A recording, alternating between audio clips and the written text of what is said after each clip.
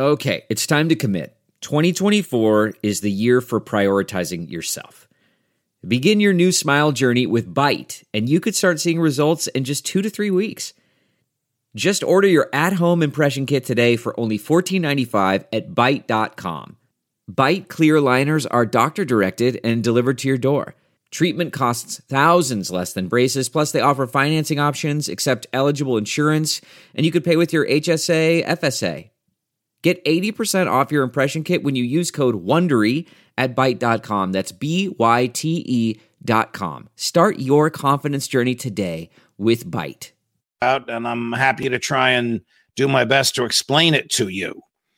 Earlier this week, actually late last week, the new district attorney from the city of New York, a man named Alvin Bragg, who was just elected in an overwhelming landslide because he's a Democrat and there really are no Republicans in Manhattan, issued a statement which has everybody shaking their heads. Now, Manhattan is 1/5 of New York City. It is the island, the bean-shaped island in the middle of the city. It is the borough of Manhattan. So he is the district attorney of just Manhattan. There are 4 other boroughs of New York City.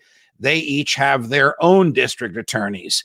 In New York City, the district attorney is the chief prosecutor for local and state crimes, and each borough has its own DA. Normally in Manhattan, the DA, whose term is 4 years, gets reelected and reelected and reelected and is in there so long, he's almost part of the woodwork. But this is Alvin Bragg's first term. He's a former federal prosecutor, also in Manhattan. So he won a primary, a hotly contested primary. And then the general election in New York City really means nothing because there are no Republicans to speak of in Manhattan. Shortly after being sworn in on January 1st, he announced that his office would not prosecute a class of crimes and would not seek bail for a class of defendants. And that, of course, has everybody scratching their heads because some of these crimes, fare beating, well, that cheats the government. Shoplifting, that cheats the owner of the store from which the goods were shoplifted. Even smash and grab, which is organized shoplifting. They don't always smash a window, but sometimes they do to deflect the attention of the store owner while a dozen people run in and fill their pockets or their pocketbooks with whatever they want to take. These are crimes that he's indicated he doesn't want prosecuted. Now that has everybody in an uproar. The police are saying, what are you, crazy? We're here to protect not only life, but property. Other district attorneys in the other 4 boroughs of the city are saying the same thing.